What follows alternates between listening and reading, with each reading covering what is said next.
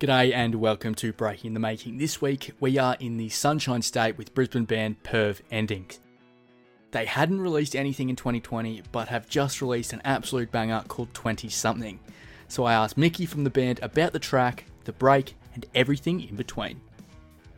Now I've only recently joined the Perve Endings train. I've only found you guys recently, and doing the usual look through music, look through Instagram, that type of stuff, and having listened to your tracks like you should do when you're organising a podcast, and obviously listening to the new track, which we'll talk about later.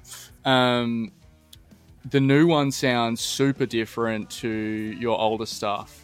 And then I see that there's, just because I'm an idiot and I didn't realise the dates of the songs, there's like a year gap in between music, right? That's right, yeah. So, like, why the break? Like, I know last year was obviously a pretty hectic year, but was there a specific reason why you wanted to do that? I suppose there was some intention to it, and there was also just that was what was happening with COVID putting brakes on a lot of things. So we wanted to, our sound was definitely developing even through the last EP, and we really wanted to take a break from shows to write and focus on writing and hone in on what we wanted this next EP to sound like. And so I suppose that's why there was some intention with the break, but recording did get pushed out further than we planned to, but it worked in our favor in the end because the single that we've just released, 20 Something, was a little bit different to how we originally landed on it mid last year. So it was much better to have that break and continue to work on it and shape it to what it became. Okay. Yeah. COVID's obviously was shit for everyone, but at least there's positives when there's negatives as well. You talk about being unbound by genre expectations, which I find really interesting. What does that mean to you, and how does that shape the band?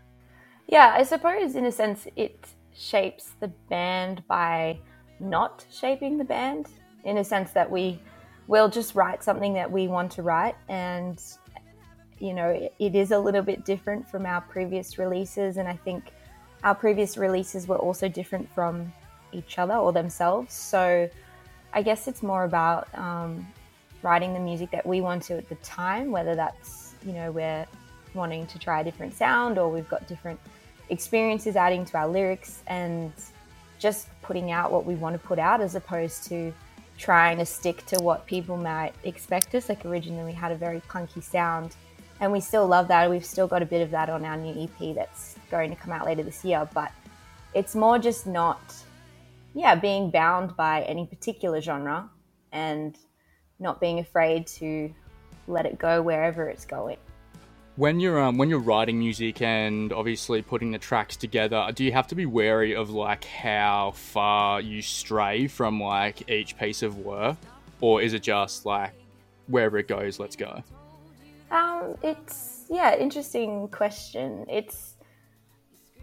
We're a little bit aware of it, I suppose, but it seems like each little pocket of music seems to have its own little container of sound anyway, whether it's because container of sound, I like that. Yeah, trying to it sort of boxes together, but it's quite natural in how that happens. I guess, there's definitely a true sound that we do carry through all of it. We love to use our harmonies and our synths and, you know, our drum style. That's all pretty continuous, even if it builds on the last release or something. But I suppose because Tess and I do a lot of the writing, but Ollie does as well with piano. Will always puts in his ideas as we're writing the songs. So I think, we don't try to not stray from a particular sound, but they do end up having some cohesiveness to them somehow. Don't know how, but it could just be the time that they were written, or it's hard to explain, but it ends up working out somehow. I guess that's what a good producer's for. That's what Cody's for. Yeah, definitely. All I can think about now is just like putting genres in like little Tupperware containers and just like put them in the fridge and just save them for later. I like that. That's good. Let's get into the new track now, 20 Something. Yeah.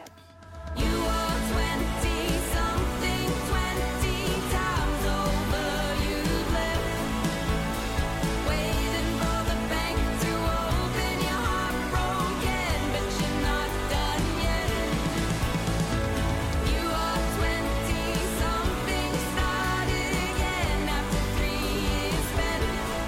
I instantly got huge Preacher vibes. I love them a lot, and I just, it kind of meshes together, and I really like that. This is off the upcoming EP, as we talked about before. Sounds, to me anyway, sounds really different to your older stuff. Is this the kind of vibe we can expect, or is this kind of just like a one-off and the EP's different? What's the go? First of all, that's awesome that you picked up the Preacher's influence, because that was definitely a huge influence when writing this particular song. We're all huge fans of theirs, and we went out and did this writing trip listening to the Preachers and a whole lot of other Australian artists, and also quite a lot of 80s rock, and that came through a lot in this song, and I think also in the rest of our EP. It's definitely the songs on the EP are more similar to this single, but again, we kind of explore a lot of different sounds. Like, we've got a beautiful piano solo piece on the EP, which we really wanted to include, even though it's completely different from the punk song that we've got on the EP. But I guess being in the studio at Airlock, using the amazing synths they had on hand there, we do still get that continuous sound through all of the tracks because we're using the same instruments on them.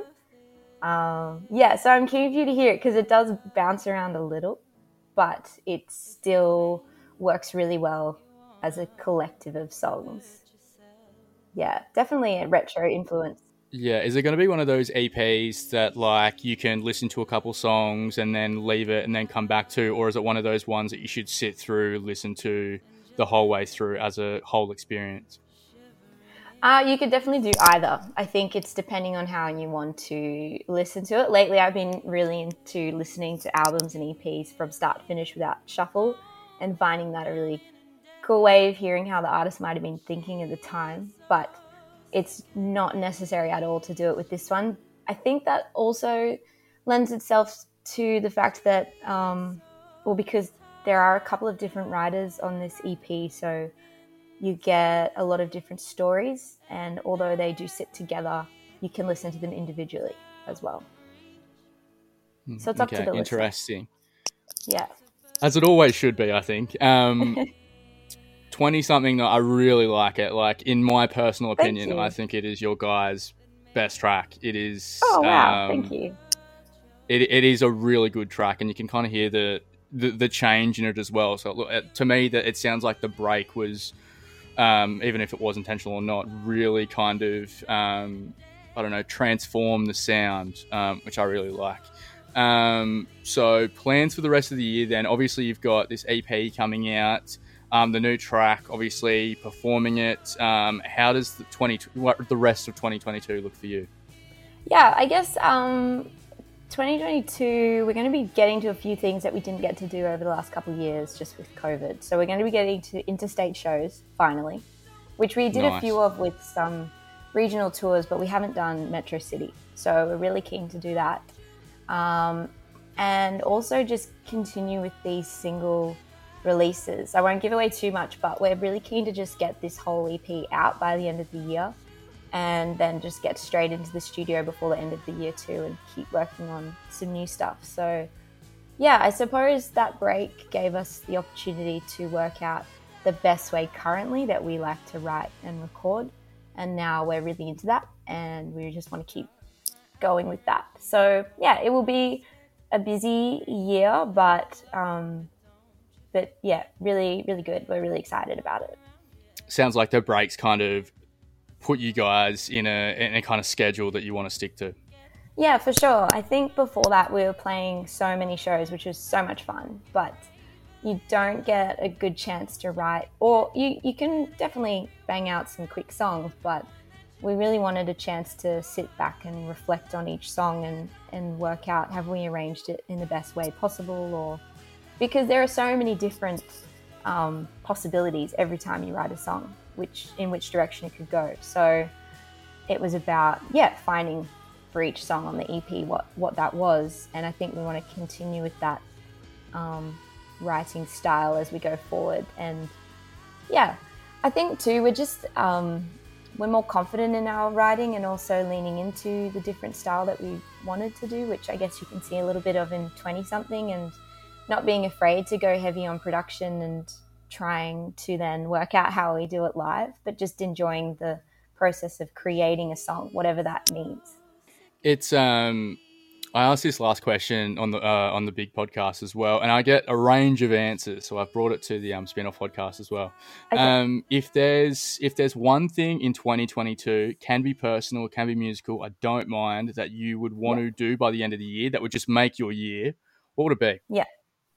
Oh, oh, that's so tricky. I think I would just love to get the four of us down to Melbourne and maybe spend a large weekend playing shows and hanging out, because we just haven't really, COVID sort of screwed a lot of that up, and we haven't really had a nice big tour like that in a while. And we're all best friends. We love hanging out together. And yeah, I think making those memories would be amazing. That would be my highlight. Mixing music and personal, I like it. Mikki from Perve Endings. I hope the EP comes out by the end of the year. It'd be good to listen to it all, and to hear the rest of the singles. Cool. Thank you so much for having me. That's it for this week. Make sure to check out the new track, and I'll catch you next week with more Breaking the Making.